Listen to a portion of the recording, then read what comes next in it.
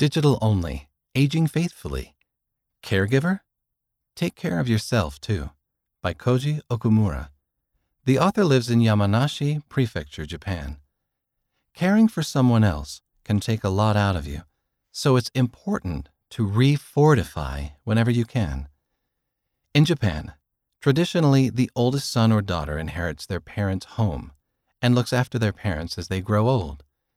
The spouse of the son or daughter naturally feels a responsibility to take care of their parents-in-law. Although this tradition has become less and less prevalent, many families still live this way. It can lead to conflicts, even as caregiving is being provided. Caregiver fatigue. Such was the case for the mother of a former colleague of mine. Constant demands and complaints from the mother-in-law decreased the caregiver's motivation to serve. The caregiver started resenting the mother-in-law, even to the point of wishing she would pass away. Gradually, the caregiver's physical and mental energy were drained. She became ill herself. As a result, my colleague often took paid leave or adjusted her schedule so that she, in turn, could take care of her mother. She became the caregiver to a caregiver. Although caregivers of any age can experience fatigue, the problem is particularly acute among those over the age of 65, when one older person is taking care of another, such as an individual taking care of their spouse. Research indicates that caregivers ages 66 through 96 who are experiencing stress have a 63% higher risk of mortality than non-caregivers. Caregiver support. Caregivers need support in the efforts they make to help others. Many families have learned how to support a caregiver in marvelous ways. For example, my wife's parents lived near the ocean in Chiba Prefecture, Japan. However, as they got older, their children started to be concerned about their health. One of their daughters invited them to move closer to her home in Osaka, where she would be a primary caregiver to them. But all the children joined together to support their parents and their sister, finding and remodeling a house, understanding the parents' needs, and respecting their independence so that they could fully receive joy and happiness in their new life at the new location.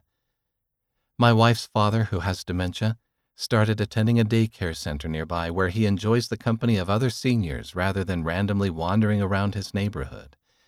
Even though we are far away, my wife enjoys having a doctrinal discussion with her parents every Sunday via the internet, where they encourage one another and share love. And she often checks on her sister to see how the caregiving is going. Caring about caregivers. Caregiving occurs under many different conditions. In many cases, caregivers need to travel to provide care.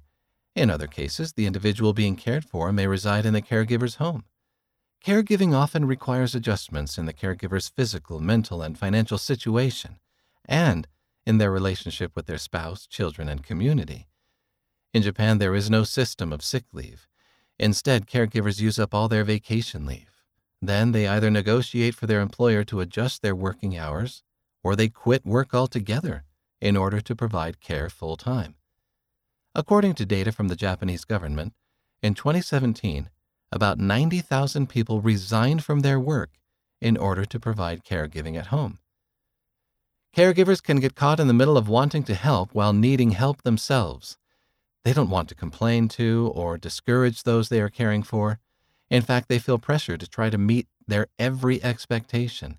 Many caregivers expend tremendous effort and sacrifice for extended periods of time.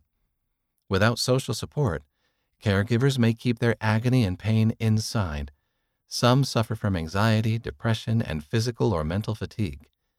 Caregiving affects quality of life, and again, according to research, long-term caregivers are very likely to end up feeling burdened and depressed.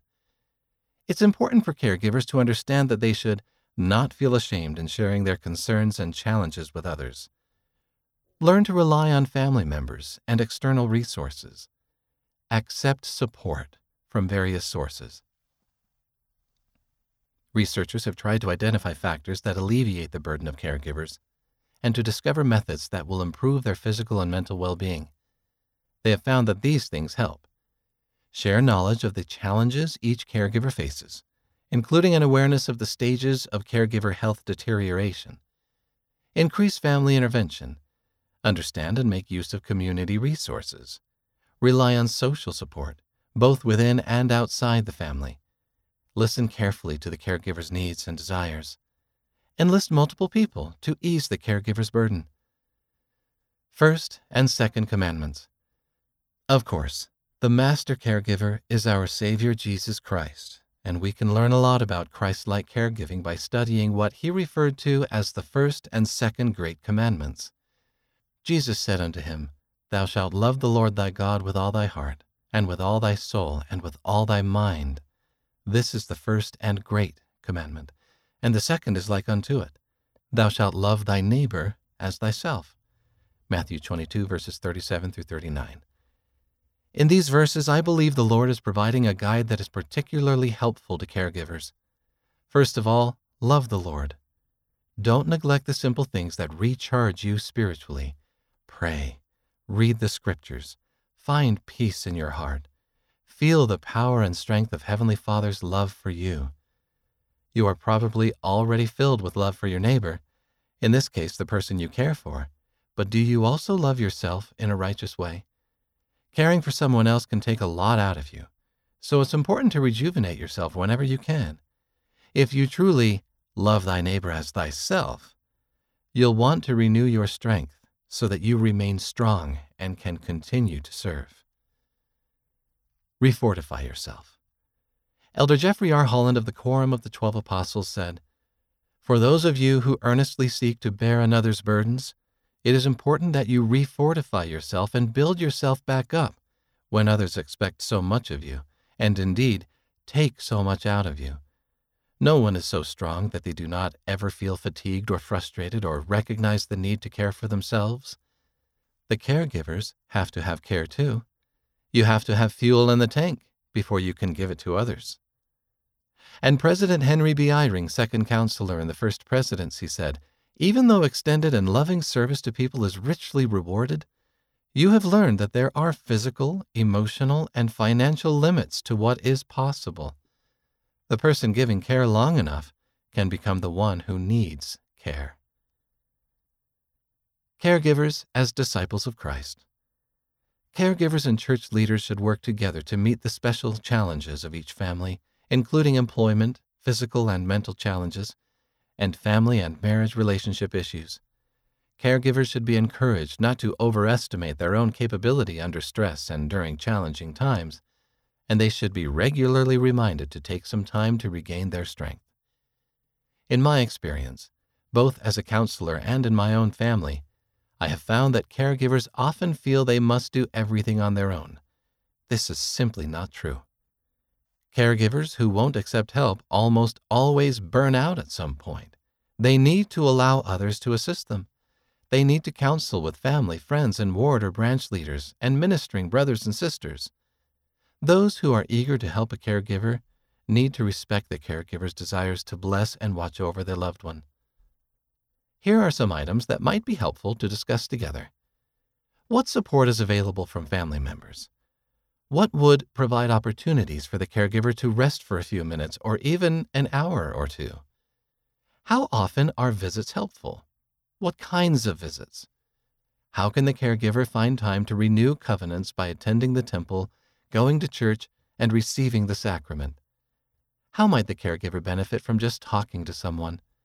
Is there a need for help with food, transportation, or government programs?